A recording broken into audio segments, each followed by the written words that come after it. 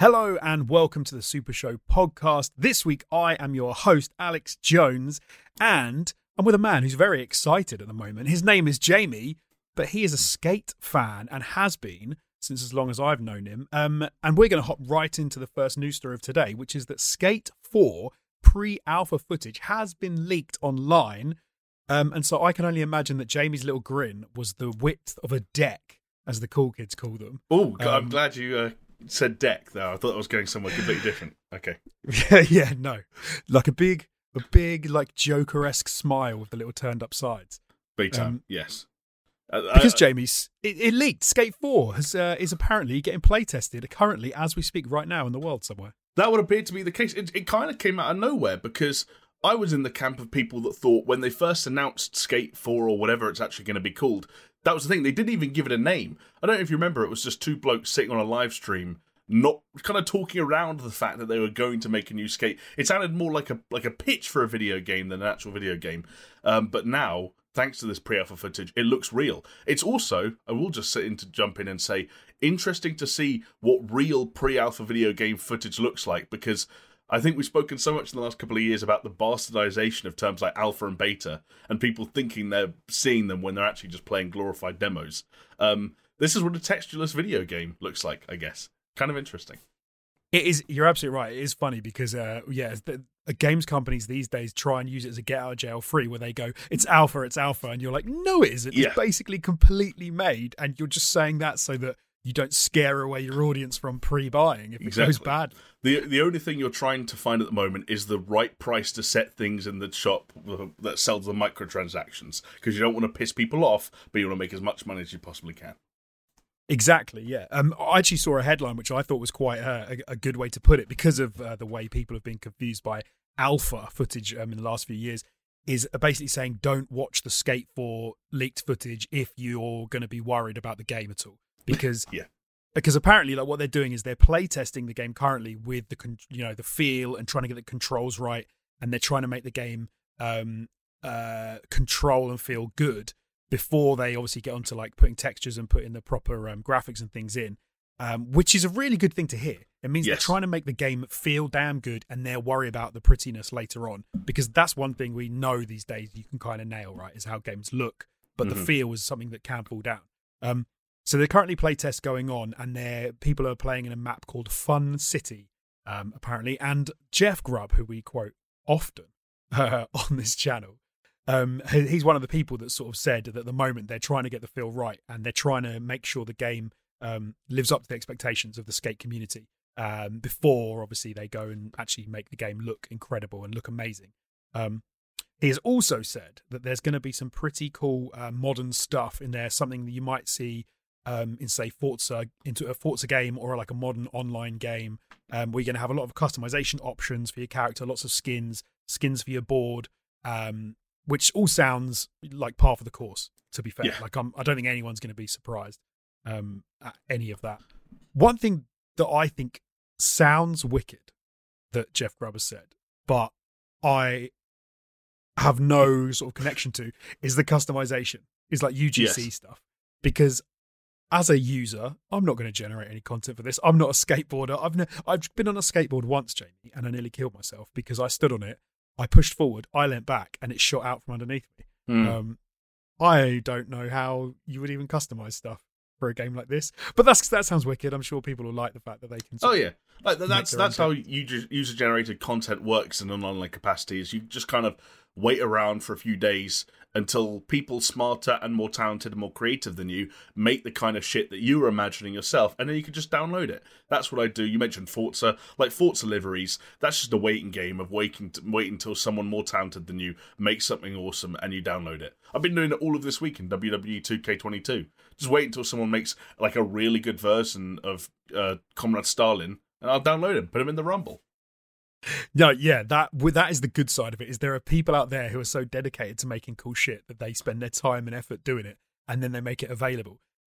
So one thing that has been sort of speculated on about Skate 4 is that there's going to be like a free skate mode, so that you can have people upload their own content, and you can sort of do. I guess the way that would work would be challenges, tricks and stuff, and in like an open world where you can challenge other people to, you know, score points or do certain moves and things. Yeah. Which does sound cool, because I liked that in Riders Republic. I liked the fact that you could set your own like challenges and tracks and things, and you could upload them, and then people could partake. That was pretty wicked. And it sounds as though they're also experimenting with the idea of kind of combining the free skate kind of online session style of gameplay with some of the more user-generated content-y elements. And this idea, I don't know if I'm being too literal as interpreting it as like people almost building courses or building sort of little areas to do tricks in together, but it sounded like there was a bit of that, like collaboration on the creation side of things. And then like maybe someone would put a ramp down here and someone else would put a rail there, and you'd all create a spot and then you'd all take runs at it. And you know, that kind of nailing a spot, that was an actual feature, you know, of previous skate games, albeit often in an offline capacity as much as an online one. So seeing that sort of fleshed out and made... it was always somewhat multiplayer, but more multiplayer than it perhaps was in the past, and more accessible than it was in the past, feels like a logical extension of what they were experimenting with in the past, which is what you want from what is ultimately, whether they package it and brand it as a sequel or a reboot, you still want more of that same skate flavour. Yes, and you've got to, I suppose, in the days of like meta and getting more the lines between reality and gaming things sort of disintegrating a little bit. In my mind, all I think they want to aim and get toward is the idea of, you know, like standing in a skate park. Because what do you always see? There's 4 or 5 people standing around, all holding their decks, while someone else like goes and does some tricks and skates around a bit, and then comes back, and then someone else goes off and does that. And I guess that's they want to get a seamless feel like that. They want people to be able to stand around in the game, watch other people do tricks, think, hey, that's wicked, and then have a go at it themselves. And like, which that sounds really cool. Like, it sounds like what they should be aiming for. And the reason it always made sense for Skate was because it's kind of like what you were saying about earlier about how this at the moment is prototyping to nail game feel. Skate for me was always about feel in such a way where, like, Tony Hawk's always felt fun to play in a very arcadey sense, and most people would pick up a controller and, you know, after a couple of minutes of playing Tony Hawk's Pro Skater 3, they were doing a 540 Japan Air or whatever it was, like off a half pipe, and they kind of figured it out. And from then on, it was about reverts and manuals and grinds and chaining everything together in a way that was ludicrous, but that was the fun of the game. Skate was always that game for me of, like, you go back to Skate 1 and just the idea of, like, perfectly flicking the right analog stick and getting, like, just nailing your first kickflip or heel flip in a skate game and landing it. They nailed the feel of, you know, hey, this is shit that's really hard to do. This is shit that when you look at skateboarding in slow motion, it looks like physics-defying nonsense. It looks like black magic. And we're kind of capturing some of that feel, some of that essence in our gameplay, in our mechanics. And I thought the right analog stick setup was perfect for that. If they have even like like half of the magic that I felt like playing the original Skate trilogy present in this, then I think they're onto something potentially very cool. Yeah, it is funny because I am the opposite of a Skate player. Like I played Airblade. Like, I thought that was cool. And I don't even know what Airblade is. Is that like a Tony Hawk's clone? No, I think it was even more arcadey than that. It was like a hoverboard, futuristic hoverboard kind of Tony Hawk rip-off thing, but it didn't even go down to that degree of sophistication. It was very it was like very arcadey and very easy, and it was, yeah. But that was my level of sort of how the closest I ever got to playing like a skateboarding game. So the idea of playing something like Skate, which is hard, and you have to like practice and you have to get good at it to do sort of tricks, I'm like, I don't think I'm ever going to get there.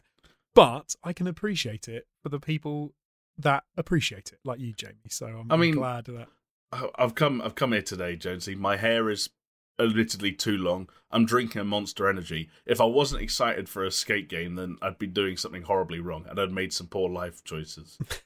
I mean, I have made poor life choices, but not when it comes to my love of Skate.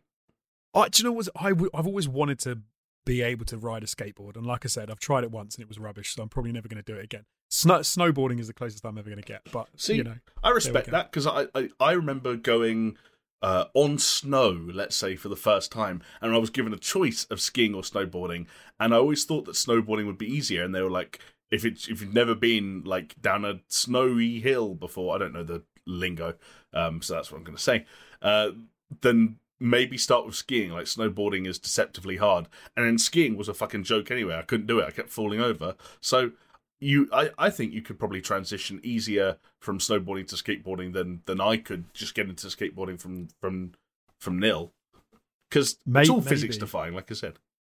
It is. Snowboarding is harder to pick up but easier to get good at, apparently, whereas skiing is easier to pick up but harder to get good at. Well, I couldn't even pick it up, so maybe I'm just I wasn't born for life on either wheels or blades. That's what I've determined after my 29 years on this planet.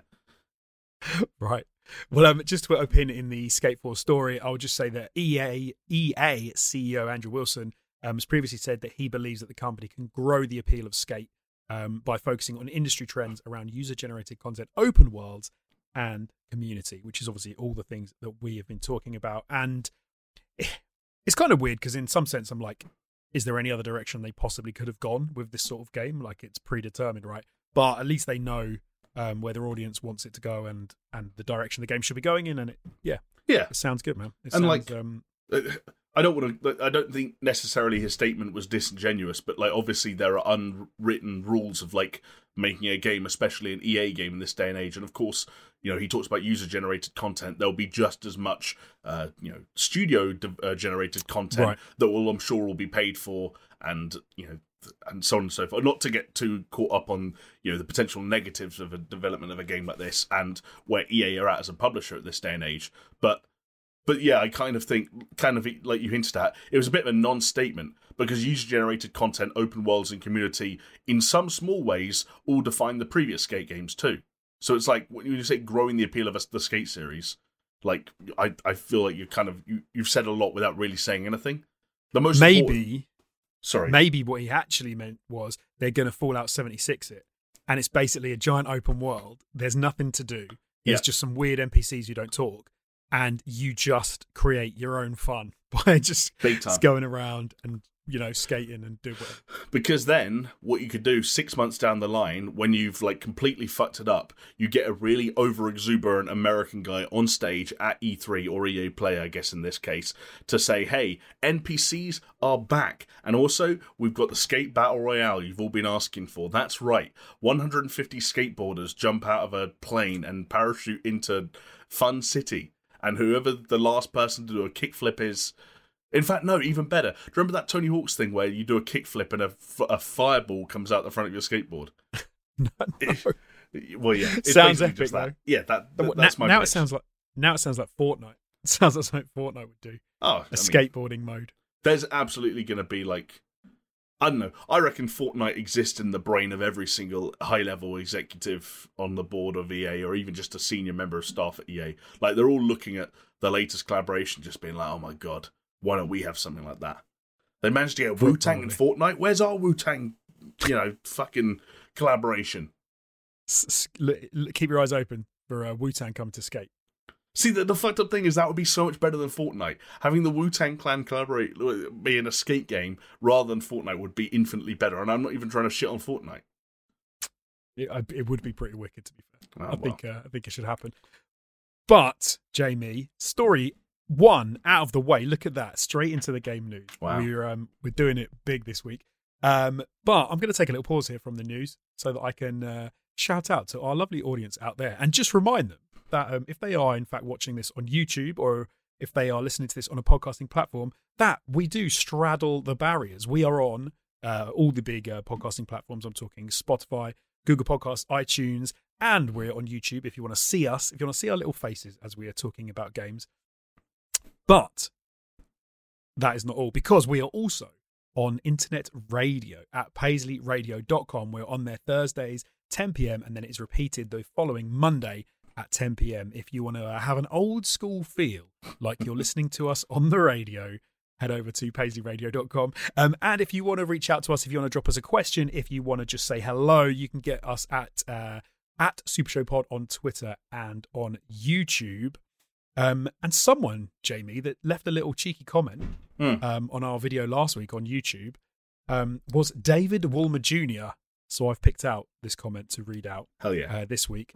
Because David says, the whole 24/7 news, insider tips, leaks, and all that stuff make me a little sad for the old days. It really dampens the pure enthusiasm and excitement when a real announcement or trailer drops. And now this comment, David's comment, spoke to me because we've been talking about this a lot recently, and we've just talked about it again today with the skate. Literally. In that it does kind of feel like everything now is sort of put out there in little bites, and you don't really get as much of the big excitement these days. You don't get a big like surprise announcements. Everything has always been like teased out in some capacity. Even like you and Chris last week were talking about the fact of that NVIDIA massive leak and how that's just being proved true and right again and again. Is this the way forward now? Are we ever going to get back to the days of yore when we got big, exciting announcements? I mean, I think it'll be tough to get back to the days of yore. It was the expression, like, you can't put the toothpaste back in the tube or something like that. Oh, right, yeah. Like, I feel like the world of insiders and tips and leaks and rumours and all that kind of stuff is, in some respects, the video game announcement equivalent of the toothpaste leaving the tube. And like, I'm happy to admit that I'm part of the problem because I want the best of both worlds. And I do scour these subreddits 24/7, and I do follow people like Jeff Grubb and Tom Henderson and so on and so forth on Twitter, waiting for the latest scoops. But at the same time, you know, I'm the first to complain when I don't get a big headline-making E3 announcement. And we talked last week, me and Chris, about how some studios now are taking to Twitter and sort of slightly more subdued versions of announcements just because, A, they want to get the news out there probably before it's spoiled for them, and B, because it helps with hiring people, with recruitment being harder than ever before in the games industry. I just kind of hope that we can maintain the kind of the bounce we've got at the moment, and that when big press conferences and live streams roll around, as we presume they will in, say, 2 months or so, there's still some surprises to be had. Because, like, things are never going to leak whole hog, and there is still excitement and anticipation around seeing things that you know already existed come to life. And you look at the Skate thing that we just talked about, right? As I joked about, Skate was announced on an EA live stream whenever it was, I think it was almost 2 years ago now. Not even last year, I think it was the year before. And they didn't have a name, they didn't have a logo, they didn't have anything. It was just two dudes who said Skate is back and then talked about how good Skate was. And like, that was disappointing at the time, but now it's bearing fruit, and that leak that we saw this week was exciting. I looked to this summer, for example, and I know not many studios or publishers or anyone basically other than Jeff Keighley has confirmed much about their presence this summer, but I think most people will expect, say, a stream from Microsoft. If they show, let me pick a name out of a hat, Fable, that will be exciting. I know Fable exists. I knew Fable existed before they told me it existed. We've already had a trailer that confirmed the logo and kind of set the tone a little bit. But seeing Fable, like, if it's fucking in-engine or better yet gameplay, that will still be on another level to the announcements and the leaks and the rumours we've had thus far. And I think that can still be the punch that E3 like showcases punch in the future. The pack a punch, yeah. No, I know, I get what you mean, and I do think you're right to a large degree. Like, there is something, you know, is one thing a whisper about a game or someone mentioning the fact that it's in production and then seeing it as something else. I do kind of miss the days when you had no idea it was coming, and it was like, what? Like, I'm trying to think of one that was like that. Ironically, I'd say the one that just springs to mind. I don't think, or it definitely wasn't on my radar. But it was like Beyond Good and Evil 2. When that was when that trailer dropped at E3, it was incredible, and it was like, wow! Like, I didn't even think this would have any idea this would be here, or if it's even being thought about. Apparently, it's not really being thought about, and it's sort of like disappeared ever since. So maybe that's why.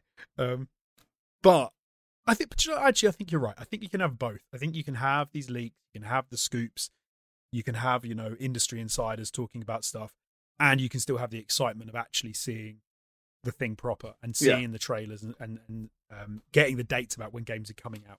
So yeah, I suppose there is room for both. Do you know what would appease me? And again, I'm probably going to contradict something I've said in the past, so I apologise. But I think if a handful more of the low-key, subdued tweet announcements that we've seen so far this year, so Rockstar announced they were in development of the next GTA, Crytek announced Crysis 4, Riot announced a new game, and so on and so forth. Respawn announced 3 Star Wars games.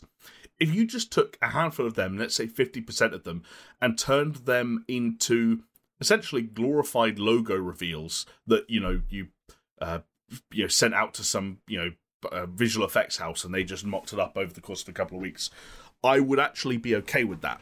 Because I know we've complained about that in the past. Like, we always go back to Metroid Prime 4, which, hey, they came out and showed us that logo, and then they haven't said anything else since, and they probably won't do anytime soon. But at the same time, I can remember being with you at E3 in 2018 for the Bethesda press conference, where they did Starfield, and it was just a logo, and everyone was like, well, that's what the Bethesda RPG team are making.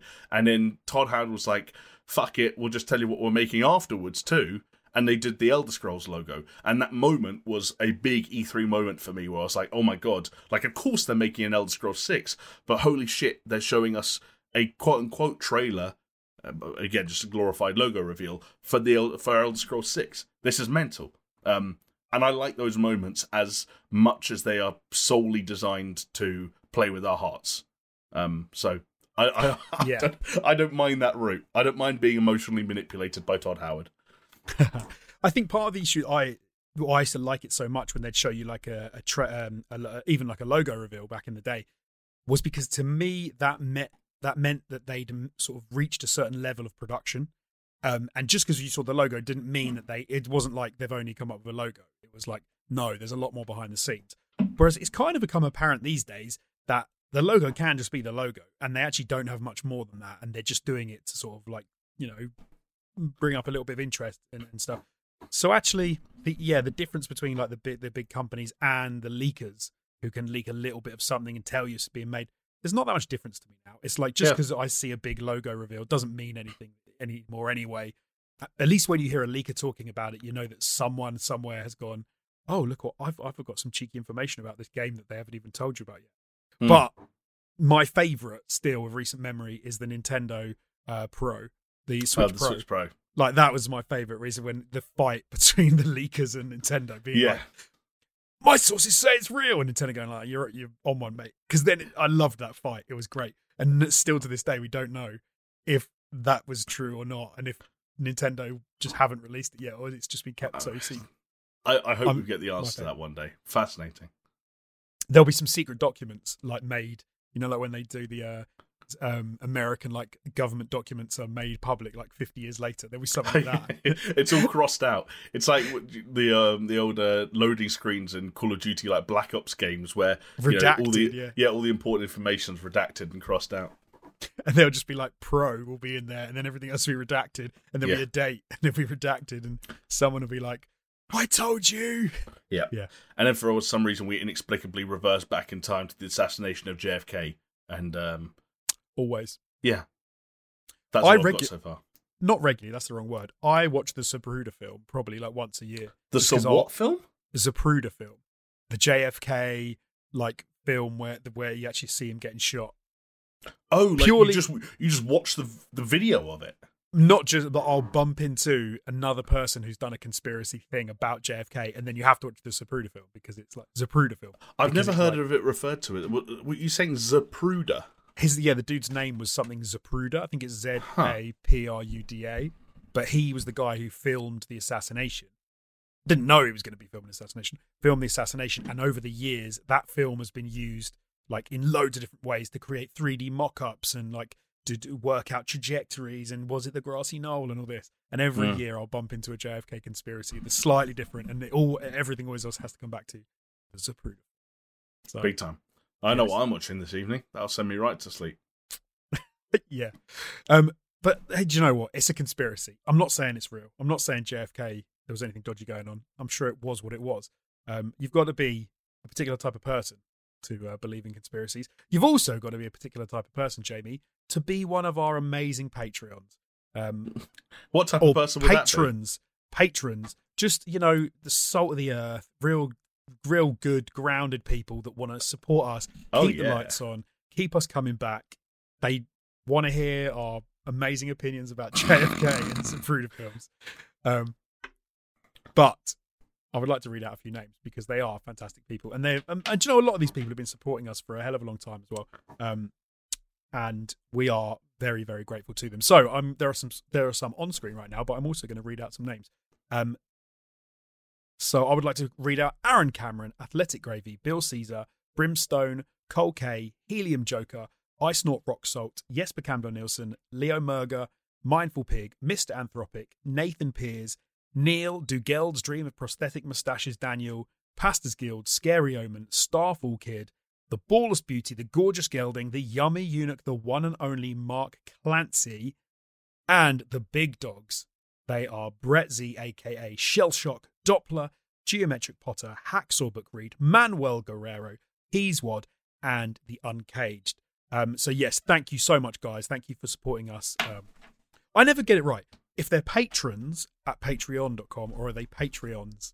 Patreon. I think they're patrons. Patrons. Okay. Yeah. Patrons. In the same way, like a bar has patrons, or you could be a patron saint. I see.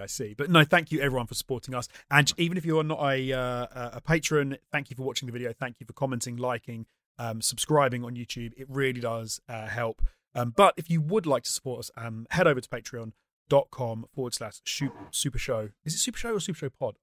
Just SuperShow, I think. Just SuperShow. And for as little as $2, you can get access to our Discord server, where you can often find us. Me particularly talking bollocks. I don't know. Jamie and Chris have often got a lot more wise and insightful things to say. I think last week, I felt the need to once again bring up the what sort of animal could you beat up thing that came out last year, because some people think they could beat up a chimpanzee, which I thought was insane. Really? See, I think that's just the size discrepancy thing that makes people confident when it comes to chimpanzees. What they're not considering is the fact that they'll have their face ripped off before they have like a 3 or 4 foot, height advantage makes any difference. And they'd like pull your arms off as well. Like, they're insanely strong. Don't be lulled by the fact that they're smaller. They are vicious. Yeah, anyway, exactly. I don't know how I got here. Where do you come down on that meter though? Like, what's the biggest animal you? Wait, what was the actual metric? Is it the biggest animal you could kill? No. I think it was like you'd beat. I'm gonna have to pull it up now. I'm pretty sure I've saved it on my phone, so I'm gonna find it and then. Oh, perfect. So you can pull it out at parties when you need to entertain guests. Exactly. Right. Okay. I've got one interesting thing is it distinguishes this list between Brits and Americans, and the Americans, bar none, all think they would do better against an animal than a Brit would. Which that tracks, yeah. That's the self-deprecating nature of the Brit, and also the confidence that we associate with the Americans, which is not a bad thing at all. I'm not saying it's bad. I like it, if anything. You ever want to see someone on camera? Like, you ever point a camera at an American? It's like they've been getting media trained since they were about 5 years old. You point a camera at a Brit, and you're about to just like have the most uncomfortable experience. We're evidence of that. We've been on camera for about 10 years now, and you wouldn't know it watching us. Oh, come on now. We're a lot better than the average Joe, I reckon. But okay, I'm going to tell you what I think I would come on this list. So, pause. I'll do it in order, okay? It starts off, so it just says who you could beat in a fight, doesn't, and if you are unarmed. Completely so unarmed starts off rat, house cat, goose, medium-sized dog, eagle. Oof. I would put myself there. You think you're killing the eagle, or the eagle's killing you? No, like I could beat an eagle in a fight. That's an unusual fight, though. Like, what if it just swoops up 100 feet in the air and intermittently comes down to claw at your scalp? You're just grabbing the talons and like tearing it in half. The thing, eagles are surprisingly light because they have hollow bones, right? Because they need to be even able to fly. So whilst they're strong and they have strong talons and they'll do you a lot of damage, if you can get hold of that thing, I reckon you can smash it. Okay. And then the next thing, I'd put myself after eagle. It then goes on. Large dog, chimpanzee, king cobra, kangaroo, wolf, crocodile, gorilla, lion, elephant, and then grizzly bear. I mean, the list makes no sense. People think that they could beat up an elephant, but less likely to beat up a grizzly bear. An elephant, what are you going to do to an elephant? See, the thing is, I think what makes this confusing as well, and there's a bit of this involved in the elephant problem, but it especially applies to things like a king cobra versus a dog or a crocodile, for example, is that some of these animals we know they have the potential to be extremely lethal, but when we try and play out a scenario in our head of how an unarmed fight would go against them, there are certain tactics wherein we can put these animals in positions where there's nothing they can do. So when, like, people, King Cobra, for example, people might worry about how potentially lethal that could be, or like the venom in a bite or something like that. But people also think about the fact that if you can grip a cobra in the right way, like, you know, when you grip it just behind the head so it can't do anything, you're just holding a fucking belt in your hand that's wriggling. Like, it doesn't matter. Like, you could tie a knot in it. Yeah, you exactly. Can step on a king cobra. Yeah. And like elephants, like, people probably think like it would be very hard to kill an elephant. I don't know how you kill an elephant.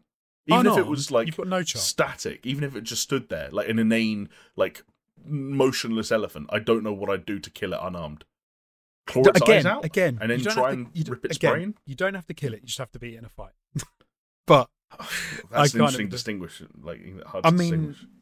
No, elephant, ridiculous. You're getting done immediately. Lion, no chance. Gorilla, no chance.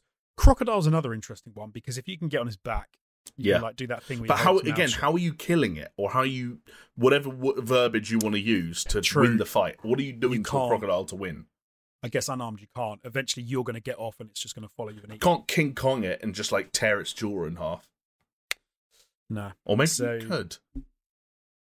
Can I ask you another hypothetical? Nothing to do with animals, but it is to do with fighting. It's popularised by, well, I don't think it was popularised by it, but I heard it on another podcast I listened to. So imagine you're in a corridor. So no windows or doors, nothing else around you that you could use to your advantage as far as the environment is concerned. There's another person stood opposite you, and let's just say, for the sake of argument, they're of equal height and physical strength to you. They're almost like an identical copy of you, but they're not you. You can't retreat or go backwards, and you have to fight to the death against them. And you were offered either a knife, like let's say an extremely sharp, I don't know, like let's say 8-inch knife, or a solid like steel baseball bat, and you know that the weapon you don't choose is given to your opponent. Which one do you want? Oh, and that is the baseball bat. Interesting, because I'm team knife all the way. I feel like if you're holding the knife, the bat's just got more reach. Totally, a considerable amount, and it's metal. So all they need to do is beat you with the bat until you drop the knife. Whereas if you've got the knife, you're how sure are you that you're going to be able? Let's say it's me, and let's say I'm going to tell you what my actual tactic would be. I'm going to rush you as fast as I can and get so close within your comfort zone that at best you only have one full swing at me. And if you don't land a blow that even like makes me unconscious, I am in your space. You won't be able to wind up another full swing of that bat. And the entire time, every second that passes that you're not swinging me, I'm stabbing an 8-inch knife into you. Fair, but I'm still going to get you first with the bat. Yeah, but how do you know you're going to knock me out or kill me with one blow? Well, like, what if I could? Yeah, but I don't have to. I don't have to. I think you do. I think you do. I think if I'm in your space, you know what it's like when someone's like being stabbed and they're like and they're fucking doing that motion that looks like I'm fingering someone, but I'm not stabbing them. Oh, no, okay, yeah. So I'm not trying to sway you. I don't know. I'm just making my case for the knife. I don't know enough about the dynamics of knifey bat fighting. To be honest, it's interesting. I feel like I want to watch some stuntmen who know how to do this. Do it. See, this is where I wish you had some like, and like you will one day, I'm sure, but some crazy like science experiment YouTube channel with 5 million subscribers and the budget to do a video that finds out definitively once and for all which one's better. Oh, I know it. I know a few like that do have. Yeah, they could do that sort of thing, but I don't think not that I've ever seen. But hey, it's a good question actually. I don't like your hypothetical of, you can get one swing and that's like, no, I could just run backwards and have a good few swings at you. No, because I would trap your baseball bat under my arm. Oh, well, yeah, you could actually. You could block it, and then obviously I'm in real trouble. I'd say leave a comment. I'm going to ask people to leave a comment, actually. Team knife or team bat? I'm curious. Yeah, let us know in the comments down below on the YouTube video. Team knife or team bat? I think you make a compelling argument, but I'm going to stick. I think it's going to be 50-50. In terms of the audience opinions. Yeah, and if you have previous experience, then obviously... yeah, exactly. Maybe we'll mention it on the pod if you've seen it happen in real life, or if you've been in that weird situation. Let us know. Well, from one weird scenario to a very real scenario, Jamie, because I would like to know what you've been up to for this last week. God, I haven't been up to a crazy amount, and that's going to be consistent over the next week or so, because I'm kind of where Chris was a couple of weeks ago, where I am in between jobs right now and sort of getting ready to get up to speed on a new challenge and a new adventure. So I've had some, chores to do, life chores, admin. So the only game I've played that I thought I'd mention, and I don't even know really why I'm mentioning it because I don't have much to say about it, I just thought it was kind of weird, is I've been playing a game called Empire of Sin, which this came out like a couple of years ago, was not particularly well received at all. Published by Paradox, who published a lot of sort of like 4X and sort of tactical games, and developed by Romero Games, which is the studio founded by John Romero of Doom fame and his wife. It's essentially a gangster tactics game that like sort of mixes some of the relationship management and sort of like tactical overworld sort of movement options of, say, like a Civilization style game with turn-based tactical combat straight out of XCOM, basically. Oh, okay. So you choose, again, in kind of like Civilization style fashion, you choose a significant figure from criminal, mostly US-based criminal history. I gather at least most of them must be real, because Al Capone is an option, although I opted for some Irish guy. And it takes place in Chicago, and basically, like, there's, depending on what level of zoom you look at the map, you are either, a group of units that you were selecting and running around the streets and going up to different businesses, and you might be like approaching businesses and ransacking them, or like going in to talk to NPCs or to talk to leaders of certain gangs and try and, strike deals with them, or, going on wars against people. And then there's also, like I said, like an XCOM style tactical element to it, which is exactly what you think it would be, where you're going in and out of cover and half cover, and you've got action points, and it's kind of a unique blend of the two. I started it because I tried to play some Civ 6 a couple of weeks ago, and I started a new game, and I found the early game very slow, and I realized I wanted to get to something that kind of gave me some of the endorphins that I get from Civ a little bit sooner. And for me, because I'm a sick fuck, a lot of my Civilization 6 endorphins come from just crushing people, like just annihilating entire nations, races, religions, like fucking, if there's a genocide taking place, sign me up. And it was taking a long time to get there in Civ, so I was like, I'm just going to play this tactics game where the objective is literally just to like run brothels and smuggle weapons and murder people. Cut out the pretense, get straight to the crime. Exactly. Now you're on my level. So yeah, Empire of Sin, that's on Game Pass. Nice. Hashtag not sponsored.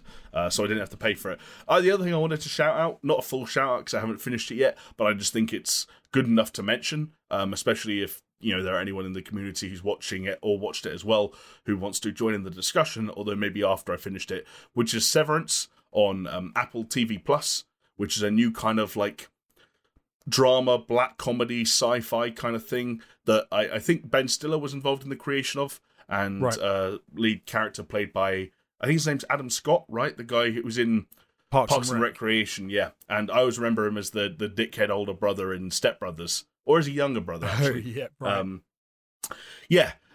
It's a really interesting one. Almost gives me shades of like, thematically gives me shades of Eternal Sunshine of the Spotless Mind, but sort of like with a far darker kind of sterile like presentation, for want of a better way of putting it. So the titular Severance refers to the fact that basically it's this major corporation, fictional obviously major corporation in America, that offers its employees the opportunity, should they want to undergo a process referred to as severance, where they're essentially their brain is split into two compartments, and their chronological perception of what goes on at work and what goes on outside of work are completely separated from one another. So literally, when they get into a lift, a switch flicks in their head, and they only know and experience and remember things that are going on in work and in their office, and they leave and it switches back to their outside self.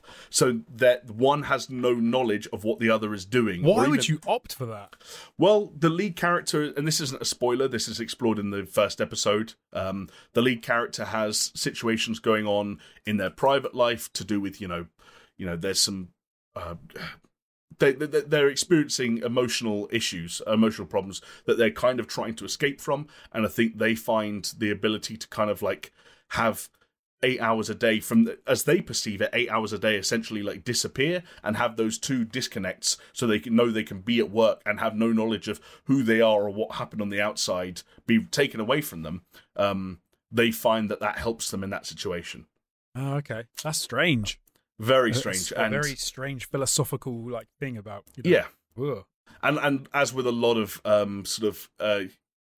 stories that kind of take science fiction plot devices with philosophical implications, so far it's exploring a lot of the territory you kind of want it to.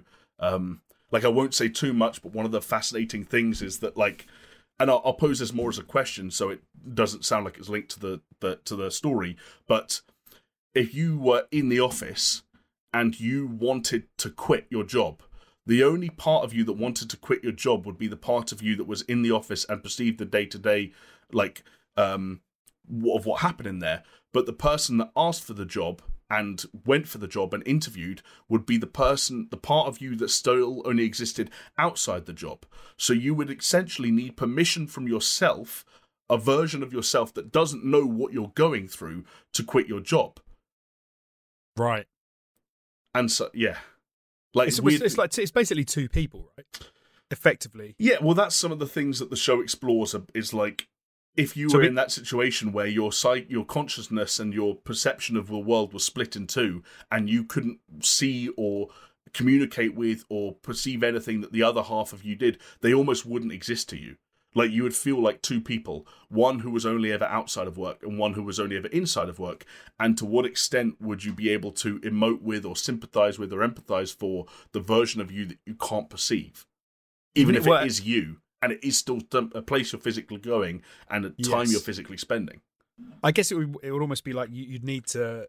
They would start to leave you notes or voicemails and stuff saying hey man, I need to get out. I can't be doing this anymore. This job's horrendous. And then you'll be listening to it going, what? But you could never have a direct conversation. It would all have to be done out of sync because you obviously then you could leave them a message going, oh, what do you mean? That's the point at which I have to not say anything more and just say that anyone interested should watch Severance on Apple TV+. Interesting. Okay. And it only just debuted, so it's one season, 9 episodes, so a nice quick fix if you just want something that is satisfactory, and I believe that has been renewed for a second season, but obviously until that's made, it's just one kind of finite season of television, which I do enjoy when that's the case, personally. Yeah, decent. Cool. Decent. Yeah, but that's it for me. What about you? Okay, so I have actually played some new games, amazingly. One of the reasons, the main reason being, as everyone knows up to this point, it's been 8 weeks now. I've been getting over the COVID. It's been rough, but I'm getting there.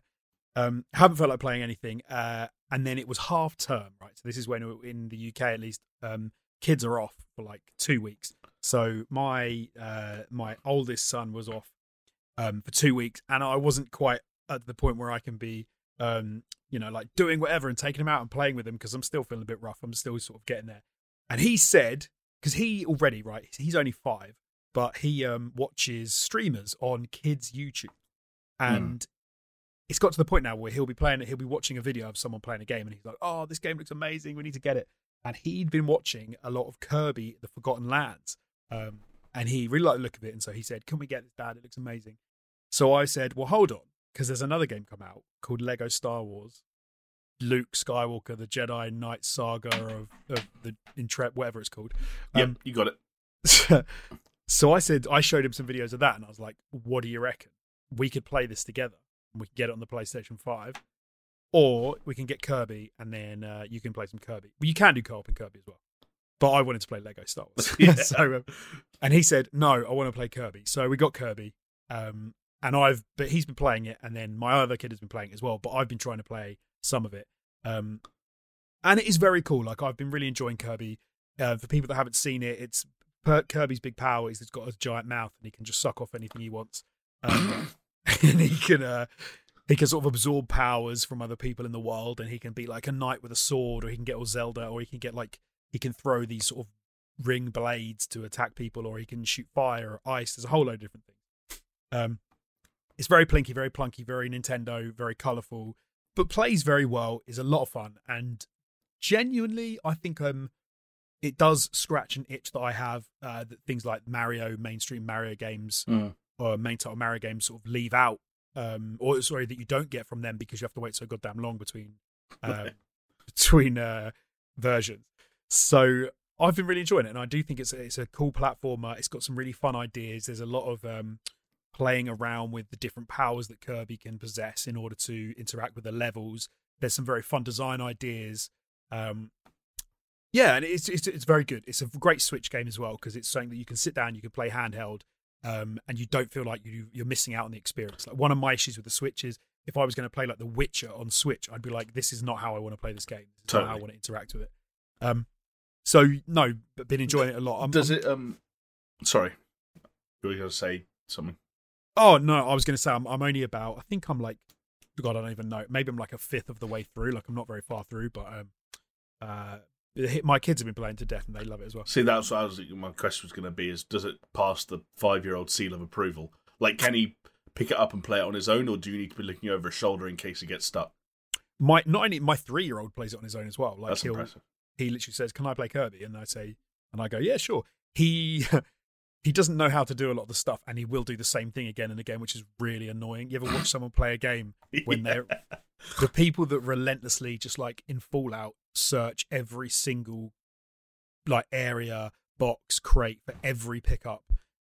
It's that watching a 3-year-old is like that, because they just keep doing the same stuff wrong again and again. It's like, just stop doing it, maybe. Just don't do the thing. Oh, you did it again, you're dead. They kill themselves. They think it's hilarious to just keep jumping off the side and just die and come back, which is annoying. But the 5-year-old's like, he can play it and he's fine. He gets through games. Like, he's finished multiple Nintendo Switch games that I would never be able to get near. Just because he has time, finishes school and he says, "Can I play some of this?" Yeah. So they're really enjoying it. They can play 2-player as well, so you can be Kirby or you can be Kirby's little mate on the Switch, so you can do that, which is good. But because we didn't get Lego Star Wars, blah, blah, blah, blah, Lego whatever Skywalker, I then said, maybe we should get that as well, because I wanted to play that. Because we didn't get the one that I secretly wanted, I'm going to buy the one that I secretly wanted. Yes, and so I got that, and then they just took over again. So my kids have been playing that religiously, because they played the entirety of Jurassic World, Lego. I was going to say, every now and then I look at your PlayStation profile, and it's like, oh, Jonesy's played 200 hours of Lego Jurassic World. I think he really likes it. And I have to remind myself it's not you. It's not me. So yeah, again, and my kids were loving it. Like, they played the whole of Phantom Menace and then got onto Clone Wars. Were playing that, and I think they just enjoy the Lego game feel. Like, they enjoy that. Yeah, it's insanely accessible. It's not very difficult. I had a chance to play through some of that on my own as well, and with them as well in 2-player. One thing that really struck me, because I think I've played now from the beginning of Phantom Menace to the end of Phantom Menace, so like a ninth of the game, I guess. Yeah, sure. It rattles through, like the pace at which you need to get through the story, because it's the film just recreated, obviously, like all the beats from the film. It gets through at such a clip. I did feel like you don't really get to enjoy much of the world. It's very quick to go through, and there are some cool set pieces like fighting Darth Maul as Obi-Wan Kenobi, Qui-Gon Jinn is cool, and the way that they adapt it for Lego is cool, and I don't mind any of that. And even the controls, like the lightsaber controls, are perfectly fine.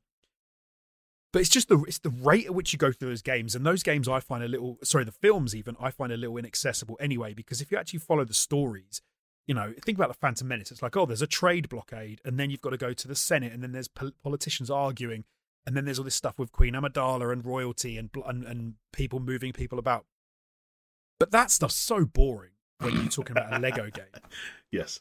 It just becomes go to place, stand in area, then go to other place. That is a lot of what I've played so far of this game. It doesn't do as much, anywhere near as much so far, as like the Lego Jurassic World games, or Jurassic Park and Jurassic World did, whereby you're breaking blocks, building blocks, making stuff, doing things. This is much more of a Star Wars game first, I would say, that happens to be Lego, whereas the Lego Jurassic Park, Jurassic World games felt like Lego games first that were set in the Jurassic Park world.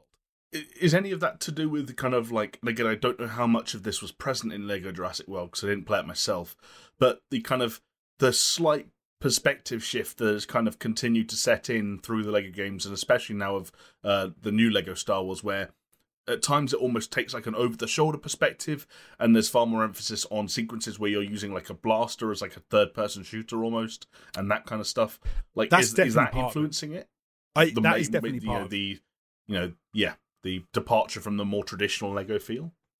I think so, and I think you're right. It's because they're trying to make it. They're saying, okay, we need to hit these beats. The movies did this, so we need to follow this path. So I get why they're doing it, but then, like I said, you end up moving through the story beats so quickly that they kind of have to say to you, "Oh, do this bit now. This is how this is going to control." Like, for example, I'll give you an example from Phantom Menace. There's a section where you need to fight the droid army as it's coming toward the Gungans. And so rather than make it like a Lego game where you would be smashing stuff and building Lego and using things in the environment and whatever, they just go for a top-down view where you've got targets and you move the targets around and push a button and you just fire the exploding balls, and it's really boring. And it's like it's devoid of any interest for me. It's something the kids liked because they're like, oh, we can do this and we can shoot stuff, but it's just boring. Like, at no point did I think it was exciting. And then you sort of cut back to being inside the shield where you're controlling like Jar Jar Binks, another Gungan, and you have to fight groups of droids that come through the shield. Again, it's so boring. Like, it's 3 of them will come through, you run to an area, shoot them, and then run to another area and shoot some more. It's just, there's not really any excitement in that for me. And I found that happening quite a lot. You would be in a very small area. You wouldn't be there very long. Then you'd get to the next story point. You'd go to another area. You had to get to another place. There are hubs and like open world areas in this. Like, this is meant to be like a 80-hour long game if you do all the shit. That's what's not tracking so far. Where does that come into it? I feel like that will be the case if I played the whole thing from start to finish. Because let's say there's like 9 levels. Each one is one movie. So I can see how that all tops up. But that means that each film area is only 10 hours, roughly. If you're going to say it's 80 hours long. I think that's if like you went for a platinum though. Like, right, I'm not right, the story. No. So this is kind of my point, right? So if you take the Phantom Menace, you could spend 10 hours playing the Phantom Menace section of that game, and you could explore absolutely everything in that entire level, and you could get every collectible, every whatever you want to get, and it's only taken you 10 hours, but that's the whole of the Phantom Menace done in 10 hours. Whereas I feel 5 times as long as the film. Well, but that, I don't know, that to me didn't seem enough. Like, I would rather be able to spend 20 hours inside of one movie to get the most out of it. I mean, 25 hours. So it's weird to say that in a long game, I know it's long and I'm not trying to criticize it too much, and I've only played, Phantom Menace and then a bit of Clone Wars. But it does seem like the story beats happen too fast, you're pushed along too quickly, and the side quest stuff is not that engaging from what I've seen so far. Some of it is really cool, like some of controlling like the spaceships, controlling different characters, the lightsaber stuff, the blaster stuff is cool and does feel really good. But I just feel like they haven't used it maybe into as good an effect as I would have liked. But I'm not as far into it as I should be, so I'm going to stick with it. I'm going to give it some more time, and I'm hoping that it kind of develops and it gets better as I go along. So what you're saying is join us next week for your thoughts on Attack of the Clones. Yeah, pretty much. I'm looking forward to it already. But one of the mistakes I made as well, and this is a mistake I know is obvious, and I do it all the time, and maybe people are, you're an idiot, you shouldn't do it. I hear about a game like Kirby, and I think, it's going to be a bit crap. And then I play it, and I go, that's really fun. Like, this is a cool mechanic, the fact you can suck up like a vending machine and then fire cans, the fact you can suck up a car and like drive around, and the way they've built that world, I like. Yeah. And then I see Lego Star Wars, like Skywalker Saga, and I'm like, okay, this is going to be amazing. Like, this is Star Wars, this is Lego, this is going to be epic. And then I play the entirety of Phantom Menace, which is a good movie, by the way. Let me just put that out there. No comment. And I'm like, oh, if that whole area level movie, whatever you want to call it, is not great, I don't hold out much hope for the subsequent levels and things getting any better. I just feel like it's going to be more of the same built around the plot points of the subsequent movies. So I'm a little. I'm worried. I'm not going to lie, Jamie. I'm worried for the rest of this game. That's fair enough, and that's kind of disappointing to hear, just because, like, again, I feel like I had heard really positive stuff around this title, not just in terms of like audience reception and sales, which I think we could talk about a little bit more later, but also just like it was cool to see a Lego game of any kind kind of return to the forefront and being talked about. I watched streamers playing it upon launch. The reviews were good. As I just mentioned, the sales were good. It just feels like it'd been a little while since something like this had happened to a Lego game. Because you mentioned like Lego Jurassic World. That's like a title that went completely over my head. Like I knew that came out. I remember that coming out. But I just felt like I had no interest to play it. I'd completely gone off the boil with Lego stuff. Even the... I know they kept doing like there were like 3 different Lego Batman films, and in the games, and then there was the one about the DC supervillains, and then they were also doing like the Marvel heroes stuff as well. And we were getting sent copies of some of these games, and I was still going like, okay, great, like yeah, it's got 600 different Marvel superheroes in it, but like I don't know, I'm liking it more that I did play some of the Marvel one, and I didn't really like that. I felt like you could just... There was, again, it wasn't a good open world game or hub world game. It wasn't a great Marvel game. It wasn't a great superhero game, but it was all mashed together with Lego, and it was like, okay. Yeah. This is better. This feels more directed because it does feel like a Star Wars game. But I feel like maybe they've let down the Lego side a bit, which I did enjoy in the Jurassic Park and Jurassic World Lego games. A lot more of that, like you're saying, you didn't play it, but a lot more of that is based around like holding down triangle as the character starts like rustling their hands around, and all of a sudden a gigantic turret gets made out of what was once a box. Yes, it's like everything's Lego. You have to smash everything, and you have to kind of figure out, oh, I need to go and do this, I need to go and do that, I need to build this, I need to search for that. And this kind of forgoes that so that you're basically just running around and just running to checkpoints. There's a lot of that in the first game, and maybe that's why it's run to this point, click a button, run to this point, click a button, run to this point, click a button, and you're like, I'm just running. Like I don't need to interact with anything. Yeah, I will say though, again, without trying to sound like I'm sort of like, denying your, how you feel about the game or your experiences, but like that, I feel like that kind of slightly reductive take is what happens when someone's just playing a video game that they're not vibing with. Because any video game can be reduced to do like, oh, it just kept telling me to go here, and then when I got there, it told me to kill these people, and then when that was done, I just had to go somewhere else. It was like, but like, I feel like any video game can feel like that. It's just it's less representative of how the game is structured, and more representative of the fact that you're just not enjoying it or you're finding it boring. Yeah, maybe. I mean, maybe there's a part of that, but I think but then it does feel like that is a core component of the game. That most of what you're doing, it's not even fetch quests, it's just reaching waypoints. And even when you get to the waypoint, like it doesn't feel like there's much around you to do and sink yourself into, which I was surprised at. So, for example, in the Gungan city, like there's things you can run around and interact with. Is that one of the hub areas, like where you can just like run around? Yes, yeah. So it's one of the first early ones that you get to in Phantom Menace, where you go under the lake or under the sea, and there's a whole city down there. Okay. And you can run around, and there's stuff you can do, and you can get you can access things and unlock things to get additional coins or whatever, like collectibles. Even that, but a lot of the way the Lego games work is a lot of it is that you have to play the game through, unlock stuff, and then you can go back in free play to access other characters so that you can get those collectibles. So you can't even interact with a lot of the world on your first run through anyway. You can see it, but you can't do it. So you have to come back. So it's not even as if you could. It's not even as if you could do it.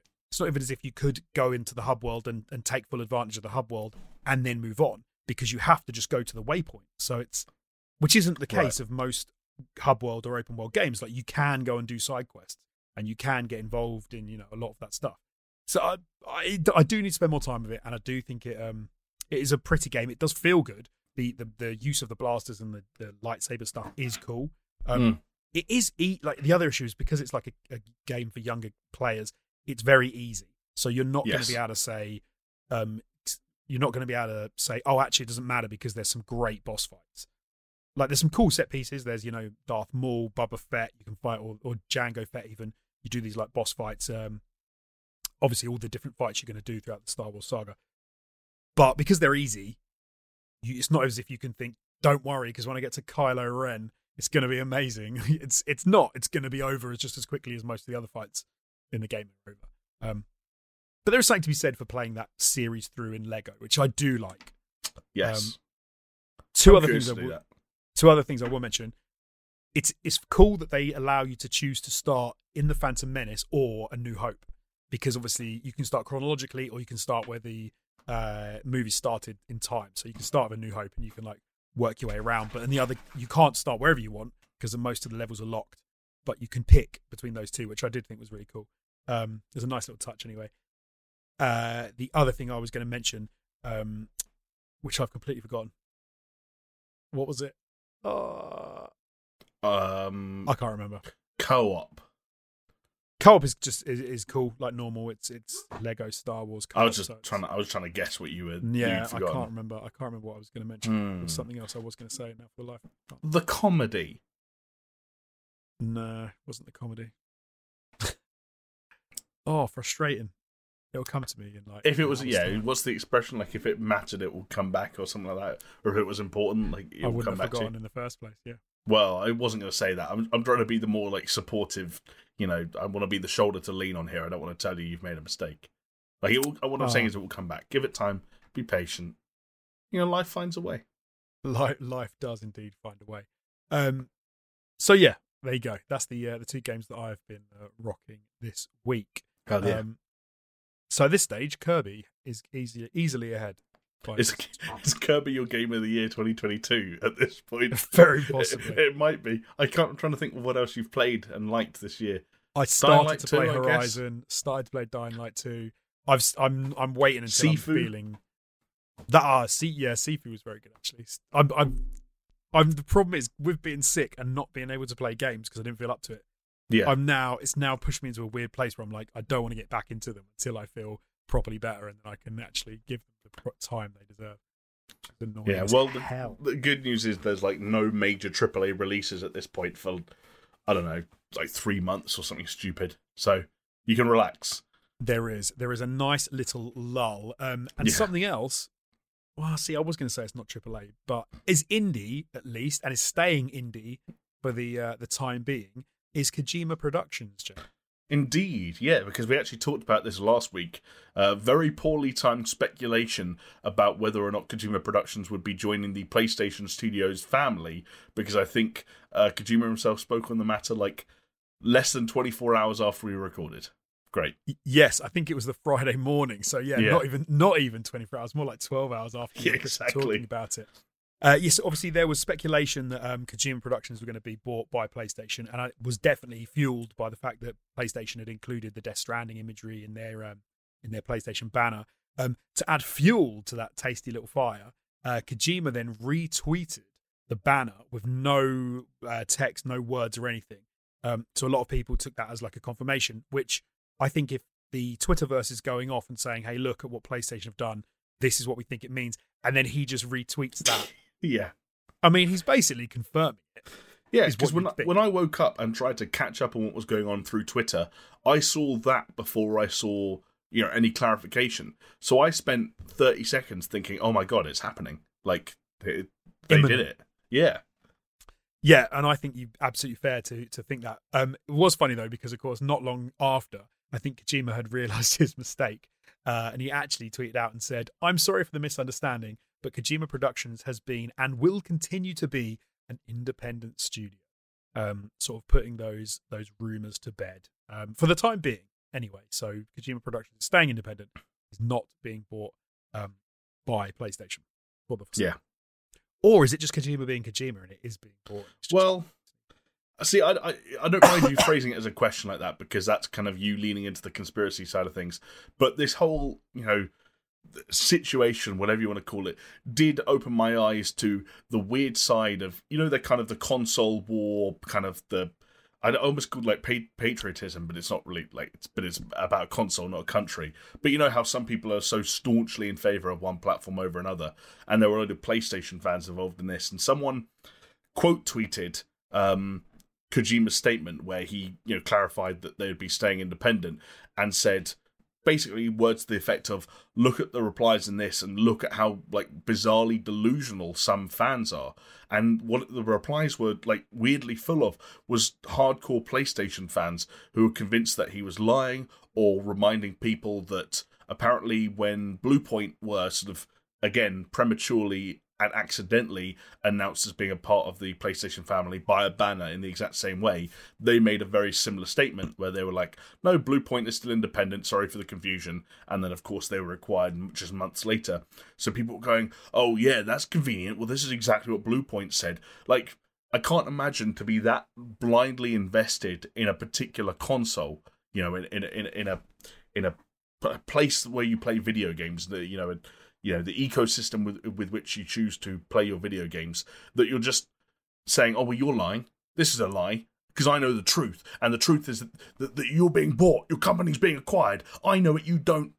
Get in your place. I can't understand that way of thinking. No, it is strange, and it is weird that some people get so invested in these things. Especially when you can just wait. Just say, oh, okay, take it as it is, and then just wait a little bit longer. Patience. You'll find out one or the other. It is bizarre, but at the same time, I think we talked about earlier, people are so obsessed these days with leaks and insider info that I think everyone's always looking for the next big scoop. So I think that obviously feeds into the whole thing. But Kojima wasn't the only person coming out with some non-news, I guess is the way I would frame it, because Cory Barlog of God of War Ragnarok fame came out to do a little video and basically said, we haven't got anything to show you yet, talking about God of War Ragnarok, which is supposed to be coming out this year, Jamie. So it is coming out this year. It's funny you mention it, Jamie. So it's quite surprising that he sort of, at this point in the year, to say we haven't got anything else to show you, because obviously we've already seen a trailer, we've already seen some footage from the game, we've already seen some character models and things like that. So it's not that we haven't seen anything and they were just not showing anything, but it is quite interesting, I would say, to be in a position where he's saying, because this is what before the podcast, because you said something interesting, which was if it was getting delayed, they would have announced the delay. He hasn't announced the delay. Yes. That's my feeling, is that why do you wheel out Cory Barlog on camera to make a statement to say, thank you for your support and please continue to be patient? Why would you, get the man himself up in front of the studio to make a non-statement if you've got something to say? If it's a certain thing that it's not making out this year, what better time than now to say it? What are you waiting for? Just say it. People would go, okay, yeah, cool, fair enough, thanks, Cory, and get on with their lives. I think the fact that they were this confident to make the most public of public statements in the end of April and not delay it suggests that it's coming out this year. That's my hot take.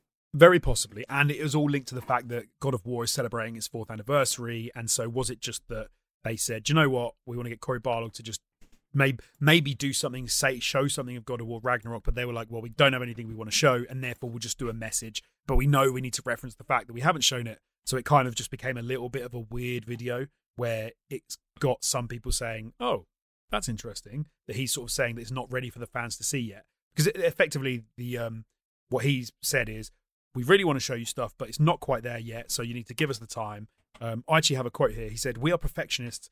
Everyone's tightening up on the graphics on level 3. There is so much on right now that I just wish we could share it with you, but it's just not ready to be shown. So it could absolutely, as you've said, be that it's nothing to worry about at all, and they just wanted to have him out there to say, don't worry about it, and just to say happy birthday to God of War. Yeah. On the other hand, Jamie.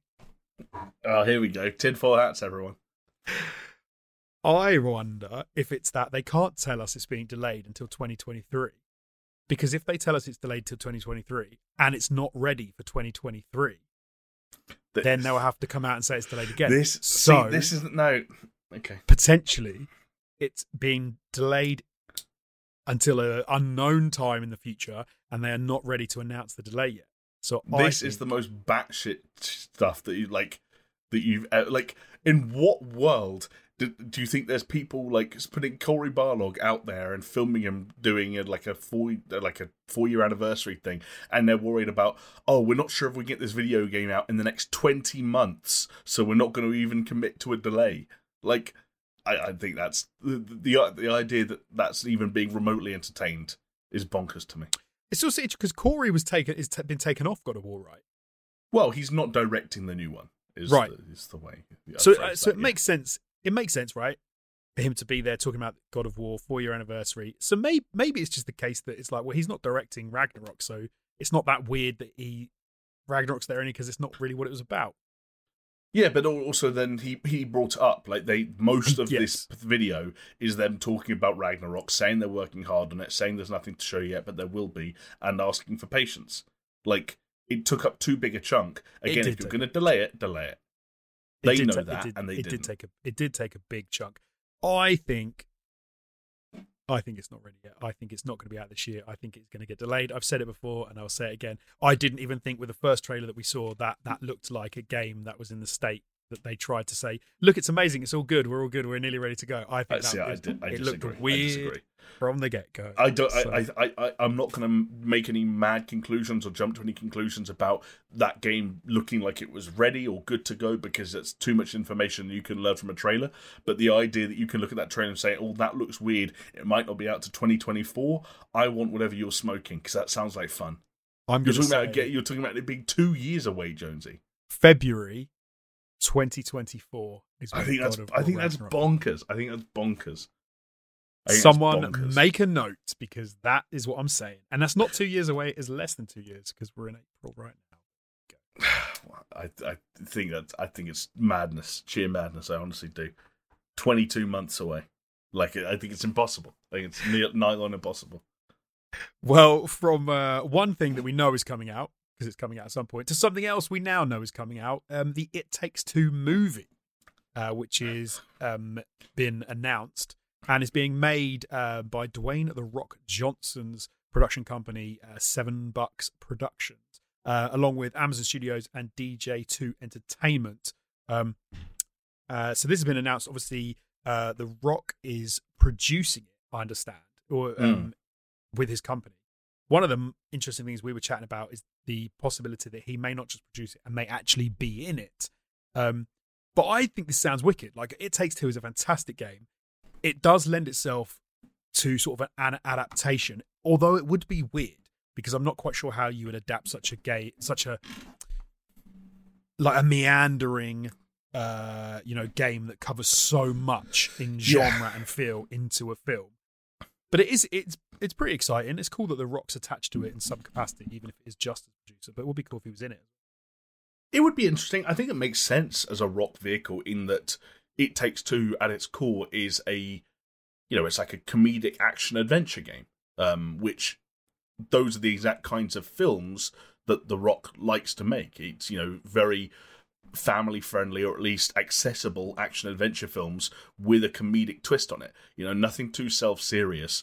That said, I still think, kind of as we discussed when this game came out, and especially when it won things like the Game of the Year award at the Game Awards, I know we started to discuss It Takes Two with a slightly more critical slant, and I think that those are some of the rougher edges that they would really need to smooth out before someone like The Rock got involved. And I can't imagine his production company and him himself doing anything but smoothing some of those rougher edges, because again, like as we discussed at the time, and you and I were kind of briefly discussing before we recorded, this is still a weird game with a lot of weird elements. Like, you think about like the weird talking love book that guides this couple through the process, and like, is that something that you could see a film starring Dwayne The Rock Johnson keeping, or would you think they'd take that role and kind of turn it into something else? I don't know. Even the core theme, people received it pretty well at the time, because I think it's a fun enough game and was a diverse enough game. But some people after the fact may be slightly critical of the idea of the message at the core of the game, which is that, like, hey,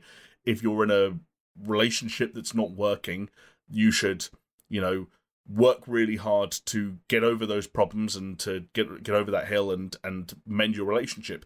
Theoretically good advice, but the game also takes this sort of like, hey, divorce is the enemy kind of stance, when in actual fact, in a lot of relationships, divorce is not the enemy. Divorce is actually the answer, the solution, and the healthiest option for both people.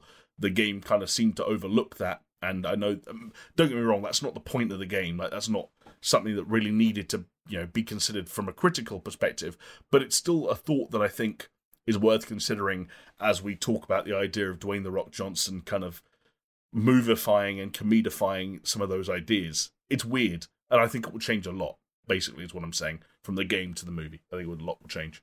No, I completely agree with you. And it's being written or adapted for screen by Pat Casey and Josh Miller, who were the guys behind Sonic the Hedgehog movies 1 and 2. So they're well and truly in that, that adaptation, family-friendly area. They're not going to do anything crazy and risk pissing people off by having, Hot take. I wouldn't be surprised if they even technically took the divorce element out of this. I wouldn't be surprised if this was, say, a mostly happy couple who were caught in the middle of some kind of a fight or a disagreement when the transformation process took place, and all it is them having to work together to get back to their human forms and becoming even more in love with each other and remembering some of the things they'd forgotten about each other in the process. That's my hot take. Yeah, no, I could imagine them doing something like that. It's kind of a weird one because Joseph Fares and Oscar Wolantis are going to be on as producers as well, who produced the game originally. So they're going to be there trying to keep it true to obviously what you think that the idea they had in the first place. But then you've also got the fact that it's been written by Sonic the Hedgehog writers who are going to be keeping it very kid friendly and going to be making sure everything. Well, not just kid-friendly, but family-friendly, and making sure everything, like you said, isn't too weird in one way or the other. Like, they're not going to be trying to push any sort of crazy agenda or anything like that. So, but then it's kind of a weird one because I kind of worry that you're going to lose what the game is about if you go too far down that road. Because, like, if they did what you said and they had a mostly happy couple, then you kind of lose the idea of nearly every level in that game was things that the couple had kind of done wrong, or one of them. So let's say there was a level where May she's just so obsessed with work that she doesn't pay any attention to her husband and the kid, and then that's kind of revealed through the level and how it's set out, and that she's so into her engineering and blah blah blah. You then get ones where it's the levels of where like Cody plays relentlessly with his daughter, and he makes all these fantastical worlds and plays with her a lot, but is just not really like a very responsible. The idea is he's not that responsible, and he's not that good at like focusing on his relationship with his wife. So you lose a lot of those themes if you try and make it. They're a pretty happy couple, but they're just having a bit of a fight. I think you can keep those exact themes and exact ideas. I just think that they're going to minimize, or at least take the focus off of the strain that it's putting on this relationship and this marriage. And I don't think they're going to make this be about a couple that are basically getting divorced and trying not to tell that, or trying to figure out how to break the news to their daughter. Yes. So for people that don't know, like the game is the couple, as Jamie mentioned, turned into toy figures who are then put through lots of different scenarios by the Book of Love, which is a book with like a Hispanic accent who's like, hey guys, you're gonna fall in love. And he's got like a tash, and he's a book, and he's the Book of Love. So I can see what you mean. If you just soften some of those themes and you have it almost like more a couple arguing and being a bit just nitpicking each other. Yeah, maybe. I suppose you could get there. You could go down that route, sure. I guess. The other hot take I'm going to go throw out there. There's something about The Rock, which is like, when I think about the big films that The Rock has been in, he's like a leading man. He's super likable. He's funny. He's charming. He's like a captivating star. But he's never really presented as like the romantic lead. There haven't been that many films that I can remember where like The Rock's always meant to be a hunk. He's always meant to be eye candy and desirable. But you can't imagine like a true at least I can't imagine like a true rom-com starring The Rock. Like, he doesn't always engage with the more romantic elements of films in the way that like What's the one he just did with Emily Blunt, the Disney one? Oh, it's like Jungle Cruise or something, right? So well, I guess that's comedy, romance sort of thing. Yeah, but I guess even if she is a love interest, and I haven't seen the film, but like, are there like romantic scenes? Is it I need to actually fact check this. Has like Dwayne The Rock Johnson ever done like an on-screen kiss? He must have done, but like for some reason I can't imagine it. And so it's going to be interesting to see how they handle the inherent romantic parts of marriage and relationships and relationship repair with what I see as kind of the sort of somewhat more sterile presentation that sometimes surrounds The Rock, because he goes, after all, a closeted homosexual. Right. I would just love to be in the room when Joseph Fares and The Rock are there and they're disagreeing. I think that would be amazing. I think that Joseph Fares' name gets put on something like this as like a token thing, so like people go, hey, look, the original guy is still here. I don't think he's even in the room sometimes. Like, it happened the other week, didn't it, with The Last of Us, where Neil Druckmann is like a producer on The Last of Us TV show. He's even directing some of the episodes. Right. Seems like a big deal creatively. And then Pedro Pascal put out a statement the other day where he's like, yeah, I haven't played the games. I haven't even looked at the games. I want my portrayal and my performance to be as far removed from any of that as possible. So I hate that as a take. Pedro Pascal to say, when he said that, like, I haven't even played the games because I want my take. It's like, no. You just haven't because you're not a gamer or you're not into that kind of game or whatever.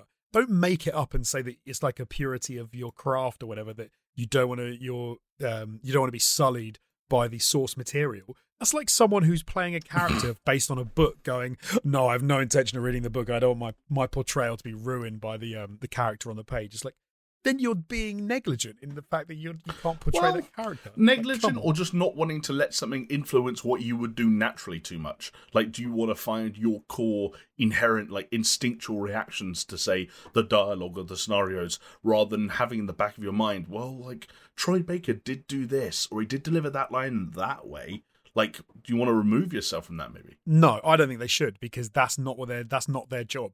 Like, how can they... If they use their instinctual reaction, that could be completely wrong.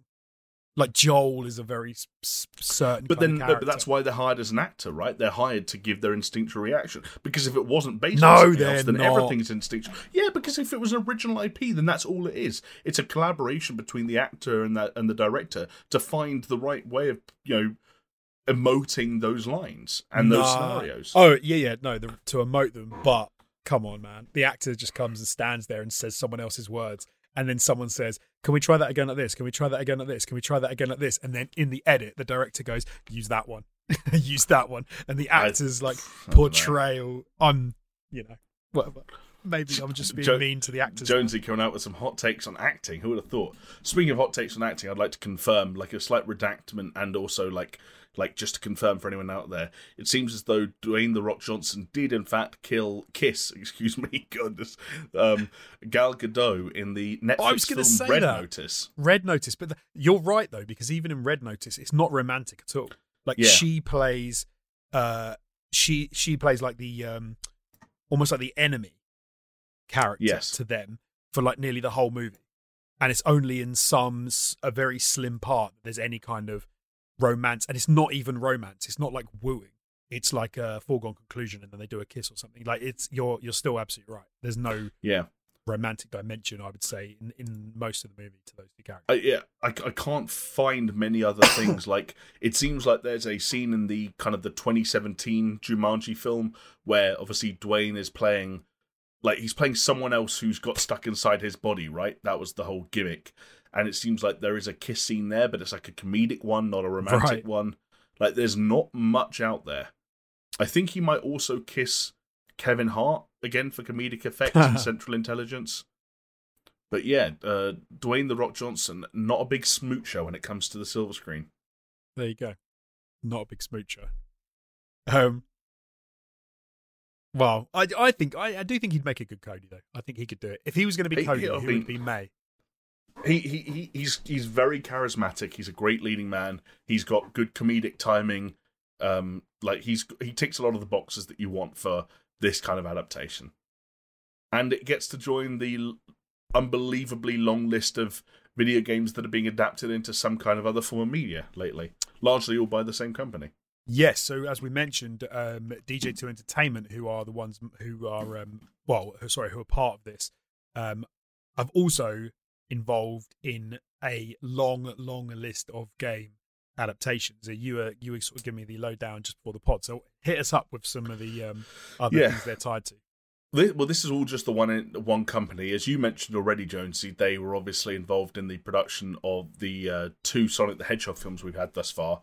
And they've also got the rights for, and I'll say up front, not all of these are movies. Some of these are TV shows and some of these are animated. But there are projects in the works for Life is Strange, Tomb Raider, which I guess would be also in addition to the existing Tomb Raider franchise that I presume is ongoing after that movie a couple of years ago. I don't know if that was a one-off, but I thought it wasn't. Disco Elysium, Sleeping Dogs, My Friend Pedro, Little Nightmares, Ruiner, and as people might have seen making the news also this week, Streets of Rage, which is actually got a scriptwriter attached, which is Derek Kolstad of John Wick fame, which seems like that seems like a neat way of lining things up to get the John Wick dude to do a Streets of Rage thing. And I think the other John Wick dude is, whose name escapes me, because there are 2 of them, right? They were like co-directors at first. He's doing Ghost of Tsushima, which got its screenwriter like a week ago. So yeah, interesting. Yeah, that is interesting. I'm not sure I like the sound of that. Well, a Ghost of Tsushima movie from one of the directors of John Wick. Well, so I think it's one that, like, they both directed the first one, and then one of them stayed and did the rest of the John Wick films, and the other one went off and did like that film called Nobody with Bob Odenkirk. Oh, in it yes. I think that was it, but I might be wrong. But then I also forget, like, who's the person who did Atomic Blonde and films like that with Charlize Theron. Oh my goodness, I can't even think of who did that now. I'm so bad. I'm looking up the names. Chad Stahelski.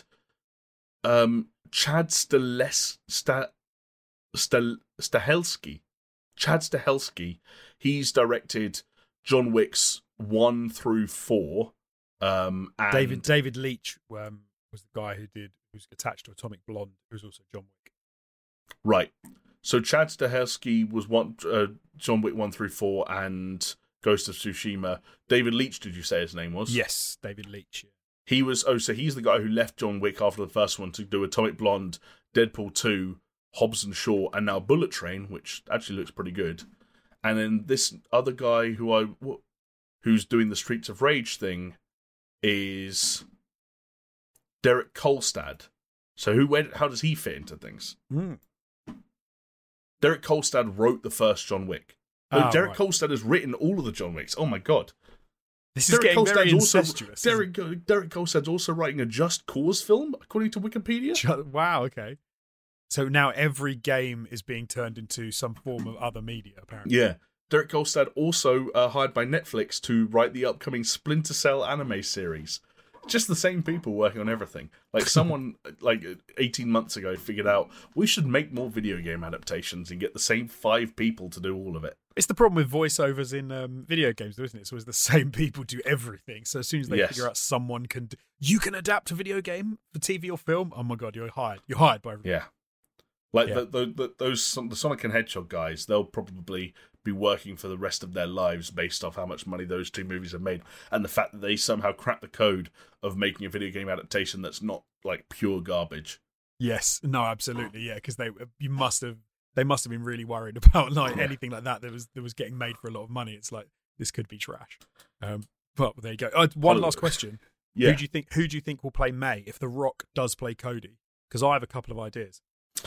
I mean, you mentioned Jungle Cruise. I could see it being like an Emily Blunt style casting, but I just don't think you can go back to the Emily Blunt well that soon. So who else is like her? I thought of Natalie Dormer from Game of Thrones. I don't think. I mean, she's English and she has the kind of like the attitude side of things down. I don't think she has the chemistry with The Rock. I don't think anyone can have the chemistry with The Rock. He is a man mountain of pure muscle who doesn't do romantic stuff, doesn't kiss unless it's a pre-set thing with Gal Gadot. I don't think there's much chemistry going on there in general. Do you have any other ideas? Because I've now got some, having done a little bit of rummaging. No one else. No one else. I think I've got like 4 names I can throw at you. Oh yeah, go on. So Anne Hathaway. Oh, okay. I can see that. She can be cool and she can be funny, but she can also be slightly neurotic. Yes. Yeah. Controversial one. Don't try not to channel your inner Jeremy, but Brie Larson. Brie Larson. Yeah. What? Why not? She's terrible. She's young. She's hip. She's trendy. She's super popular online. I'm hip. Is she like? I'm not being Jeremy, but I've only seen Brie Larson, or that I remember, in Marvel, and she just seemed wooden even in that. Like, wait, okay, bro, you need to go and watch Room, because that's a legit movie. Okay, Room. All right, Room. I'll check it. And also, what's it called? Like Short Term 12 or something like that. Anyway, to be fair, I will give her. Do you know what I will say? I did not like Kristen Stewart when I'd seen her in a few things, and I've seen her in more stuff now, and I think she's wicked. So maybe I'll Brie Larson. That'll be my Brie Larson thing. Will be follow that, and I'll actually end up thinking she's amazing. True. We'll see. The Brie Larson, comeback trail begins now. With It Takes Two. Jessica Chastain, maybe, but and then Charlize Theron. Nah, I can maybe imagine. Nah, I don't think Charlize Theron would work. Okay. I mean, she's a fantastic actress, but I can't see her in that role. Like, no, it's fine. You've made your point. Rebel Wilson. New and improved thin version of Rebel Wilson. The on-screen debut of Thin Rebel. Thin Rebel. Nah, maybe. No, I can't see it. She's supporting at best.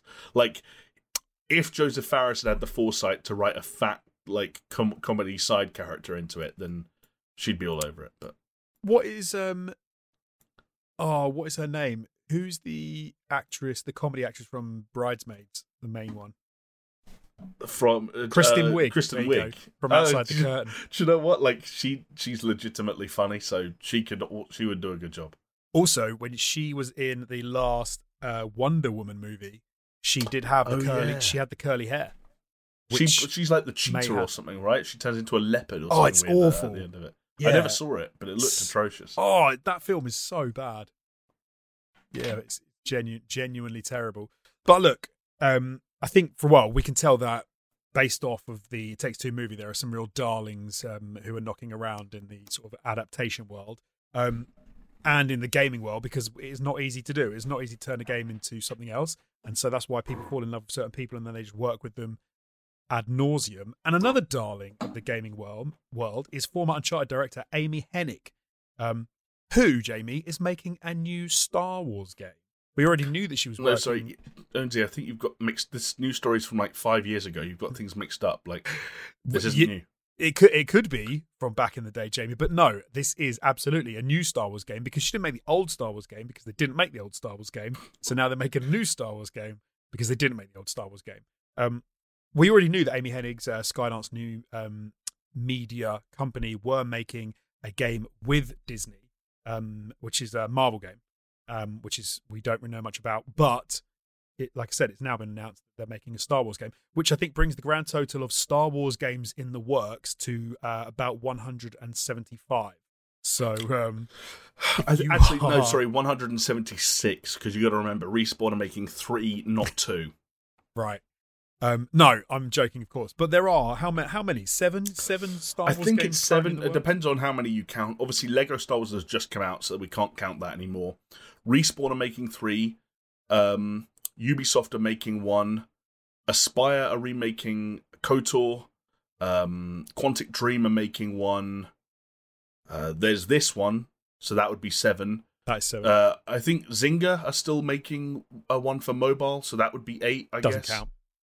Then, yeah, let's call it 7. That's conservative estimate, 7.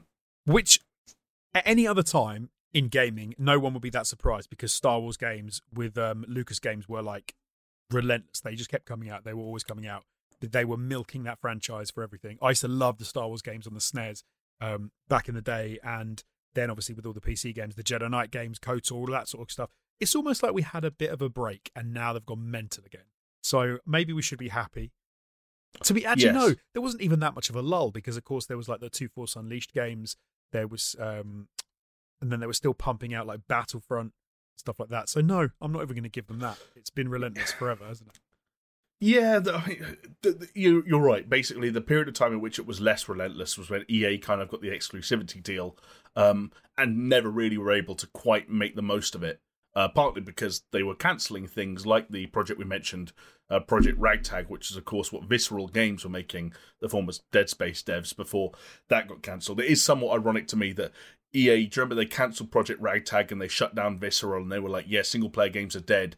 And now, however many years on, the writer and co-writer of Project Ragtag have been rehired by Disney to make another action-adventure Star Wars game. Meanwhile, EA, what are they doing? They're ground up remaking the original Dead Space. So like everything's gone completely full circle from that point, and it just makes you wonder like how much work and how many cool games did we lose unnecessarily? But yeah. It's a weird time for Star Wars, and I've got mixed emotions on having this many projects of these, scattered natures being worked on simultaneously, because it does dilute the brand or the message or whatever somewhat. Yes, exactly. So this being a narrative-driven action-adventure game set from Amy Hennig and her company sounds great. Like, that sounds fantastic. Right. Because, of course, what do you think? Like, oh, okay, Uncharted. So that's a fantastic narrative-driven action-adventure game. This is going to be a Star Wars game. It's not going to be maybe a FromSoft style, what was it called? Jedi Fallen Order. Thank you, Jedi Fallen Order-esque game. This is going to be narrative and an action-adventure, which sounds amazing. And it's an original story coming from the Star Wars galaxy. That all sounds great. But at the same time, you do then have to wonder, well, hold on, with all of the games that are coming out, are they going to start trying to make it different for just the sake of trying to make it different? And because they say, oh, it's an original story, yet everything seems to be an original story from the Star Wars universe at the moment as well. So is that kind of a non-thing? It's just going to be some crappy, oh, this is canon now, but it's irrelevant because it's just set off somewhere in the universe and it's got nothing to do with characters you like. It's sort of a brand new weird thing. So I'm kind of with you. I think it could be, in that I'm slightly concerned. It could be amazing. It could be fantastic. Yeah, I think the reason that we've both got this sort of like capacity where, we're leaving room in our heads and our imaginations for this to work out is because, like we said, especially when it comes to EA, when they had the exclusivity deal, Star Wars games have been consistently dropping the ball for so long now. And so many people found the Battlefront games disappointing in different ways. Obviously, I think there was a bit of a redemption story there when it came to Battlefront 2 eventually, but they were still disappointing in the grander scheme of things. Jedi Fallen Order was good, but it didn't, set hearts racing around the world. It wasn't the dream Star Wars game that some people have had in their head. You had, what was the dogfighting sort of flight sim Star Wars game. I forget what it's called. It was that good. Yeah, exactly. Basically what I'm saying is my goodness, what was it called? Go on. Sorry, I've got the words Rogue Squadron in my head for some fucking reason, which I'm like 25 years late on that. I know. But basically what I'm saying is that even with the Star Wars games that have been coming out and the Star Wars games that haven't been disastrous over the last handful of years, there's nothing that's really kind of... Squadrons, thank you. There's nothing that's really being that be-all and end-all Star Wars game that some people have probably had in the back of their heads and in their minds and imaginations for most of their lives because of how long Star Wars as a franchise has been with us. And those worlds are big enough, and there are enough characters, and there are enough planets, and there are enough settings, and there are enough blah, blah, blah, blah, blah, blah, blah, to explore loads of Star Wars territory. And it's exactly like you said, the idea of an Amy Hennig written Star Wars Uncharted-inspired action-adventure game, it sounds great. But when you have 7 games all in development at once, you begin to wonder to what extent will those 7, which could be releasing over the space of, the next 5 or so years, start to step on each other's toes. And, how much room is there? And, does Jedi Fallen Order 2 begin to look less special or less important or less relevant if, this particular Star Wars project materializes in the next 5-6 years and is good? And then, what room is there? Then you have Respawn, you presume at least one of their projects will be an FPS game, and then where does the Quantic Dream thing fit into there when, like, the rumours there are that that's also going to have a more combat-oriented, almost third-person shooter element to it. And then you've got the Ubisoft Massive one, and, like, up till now, Massive have only made the Division games. So, like, is that going to be, like, a Star Wars looter shooter? Or is that going to be something different? And, like, and again, like, you think about Star Wars open world games, we haven't had one yet. You know, Jedi Fallen Order was sort of hub based, and that was the closest thing we had to exploration in the Star Wars game outside of Lego Star Wars, ironically.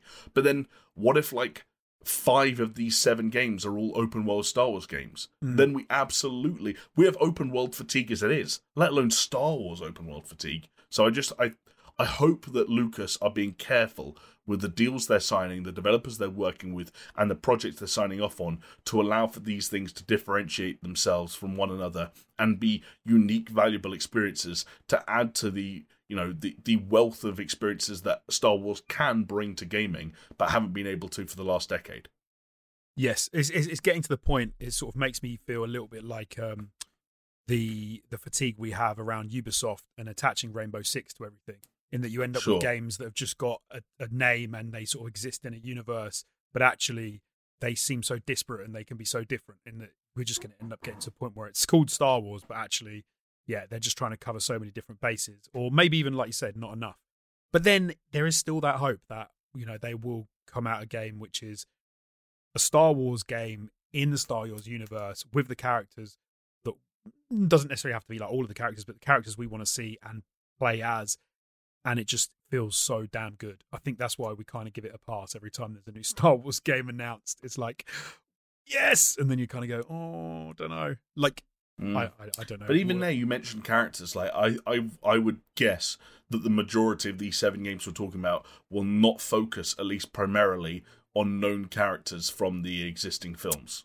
I would say... They like cameos, sure, but I'd be surprised if more than 2 of these had playable versions of known characters from the films. Oh, let's say surrogates then for known characters. So, for example, you don't necessarily have to have you don't have to have Obi-Wan Kenobi and you have a Darth Jedi. Maul. You have a Jedi and a Sith. I think. Well, like what Jedi Fallen Order had was like, this is the good Jedi and his lightsaber, and these are the bad, not quite Siths and their fancy lightsabers. Exactly. You don't necessarily need like the name characters, but then you have the strange thing with Star Wars is that you can actually have a Star Wars game that has nothing to do with any type of... It's just an alien who you're like, oh, you're in Star Wars, though. And you could have a game set around, you know... You could have like a Mass Effect style game where you're on a ship and you're traveling around to different planets. You don't go anywhere near any planet you've been to in the Star Wars universe so far. Yeah, sure. But it's just... They just say, oh, it's Star Wars. Like, that to me is one of the weird things about... Yeah. Such a big universe. Then you just name drop like someone randomly, like, oh yeah, we had another guy just like you pass through this system 6 months ago. Right. Said his name was Han, and all the fans go, oh my god, wow. You could almost just date it based upon who you mentioned. Like if they say, oh yeah, because Darth Sidious was knocking around a few years ago, and then you can be like, oh, I know where I exist in the universe now. Or you just do like, is it been enough time to spoil Jedi Fallen Order? Yeah, probably. Okay, I'll do spoilers for Jedi Fallen Order. It's been 3 years, coming up on 3 years. I think 3 years. Spoilers for Jedi Fallen Order over the next 30 seconds if you want to skip ahead. But you could also just do what that game did, which was there's no tact or subtlety whatsoever. It's just like, hey, we know the kind of the antagonists of this game haven't been great so far. Here's Darth Vader. He's just in this game now. He's the bad guy. Yeah. Which if you want to do that. Why not? You've got so many bad people to pick from now in the Star Wars universe. You could finagle one of them into it. Exactly. It's gonna be doable if you need to have them sort of shoehorned into the back end of your game. But it does be one of the things that gets me down about that is when you say there are 7 Star Wars games being made by multiple different developers across genres. One thing I always worry about is what IP or new IP are we then missing out on? Because all these companies who are taking years and years and years of teams on these games, they're people that aren't working on other titles because they're too busy working. So Amy Hennig's also working on a Marvel game, fantastic. But then so now you've got Skydance New Media is now working on 2 known properties. when that sounds like a great time for her company to be working on completely new IP, making games that we would all love. Like, you know, when Uncharted series originally came out, when The Last of Us originally came out, we saw some fantastic new IP, and when just not getting it because everyone's working on something we've heard of before.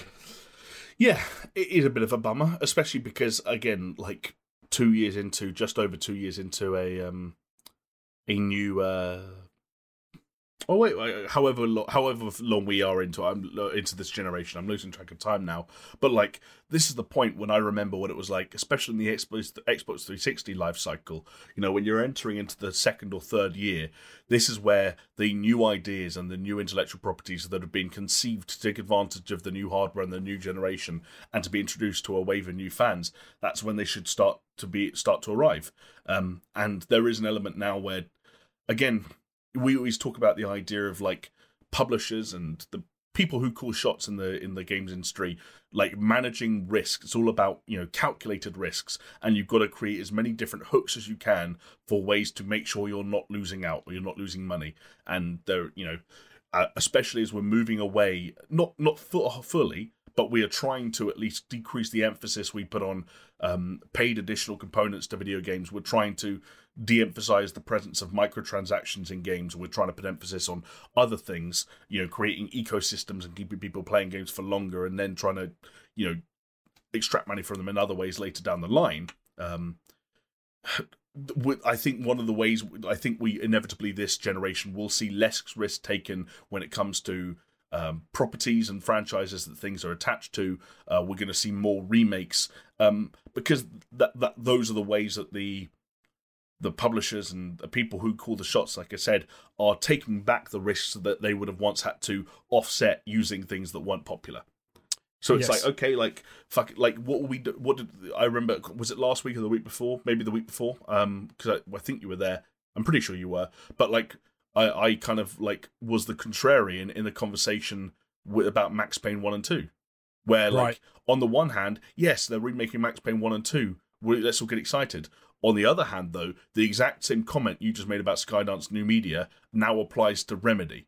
Yes. And like Remedy, through games like Control and Alan Wake, were like making legitimately cool shit. And now, they could be a big team, they could be a multi-team studio, and so on and so forth. I'm not denying any of that's possible. But point blank, there will either be less time or less people or less resources committed to other original projects as a result of this, because it's less of a risk, or it's a more calculated risk, and they don't, you know, because of the brand appeal and the brand recognition, so on and so forth. So I'm not trying to like be negative and say that's what we as gamers are creating for ourselves, but to a certain extent, it's true. Yeah, no, yeah, it is true. And also, when you look at like Star Wars, Lego Skywalker, Saga, blah, blah, blah, it did 3.2 million units in its first 2 weeks. So when they stick to known quantities and they make Star Wars games, they sell units and make money. So, yeah. And with what that, are you going to do? What are you going to do? And with that damning indictment of ourselves. I didn't mean it to sound so depressing. No, you didn't. No, you didn't at all. I think we've reached the end of our podcast. So all that's left to say is, Jamie, thank you so much for joining me this week. Chris will be back next week. He's basically working this week, so he couldn't make it, unfortunately. Work trip, I believe. He's indeed in a different part of the land. He is. So yes, but you can reach out to us at YouTube and Twitter at SuperShow Pod. You can listen to us on all your favourite podcasting platforms: Spotify, iTunes, Google Podcasts. We're on Paisley Radio Thursdays at 10 p.m. and repeated on Mondays. Head over to patreon.com/SuperShow if you would like to join our Patreon. And I think the only thing left to say is that why don't you leave us a little comment to let us know that you reached this point in the video. We've already said it at the beginning, near the beginning of this podcast. I want you to let us know: are you team knife or are you team bat? Oh yeah. For that little hypothetical that Jamie posed earlier on. Thank you so much for joining us, and we will see you next time. Goodbye. Bye.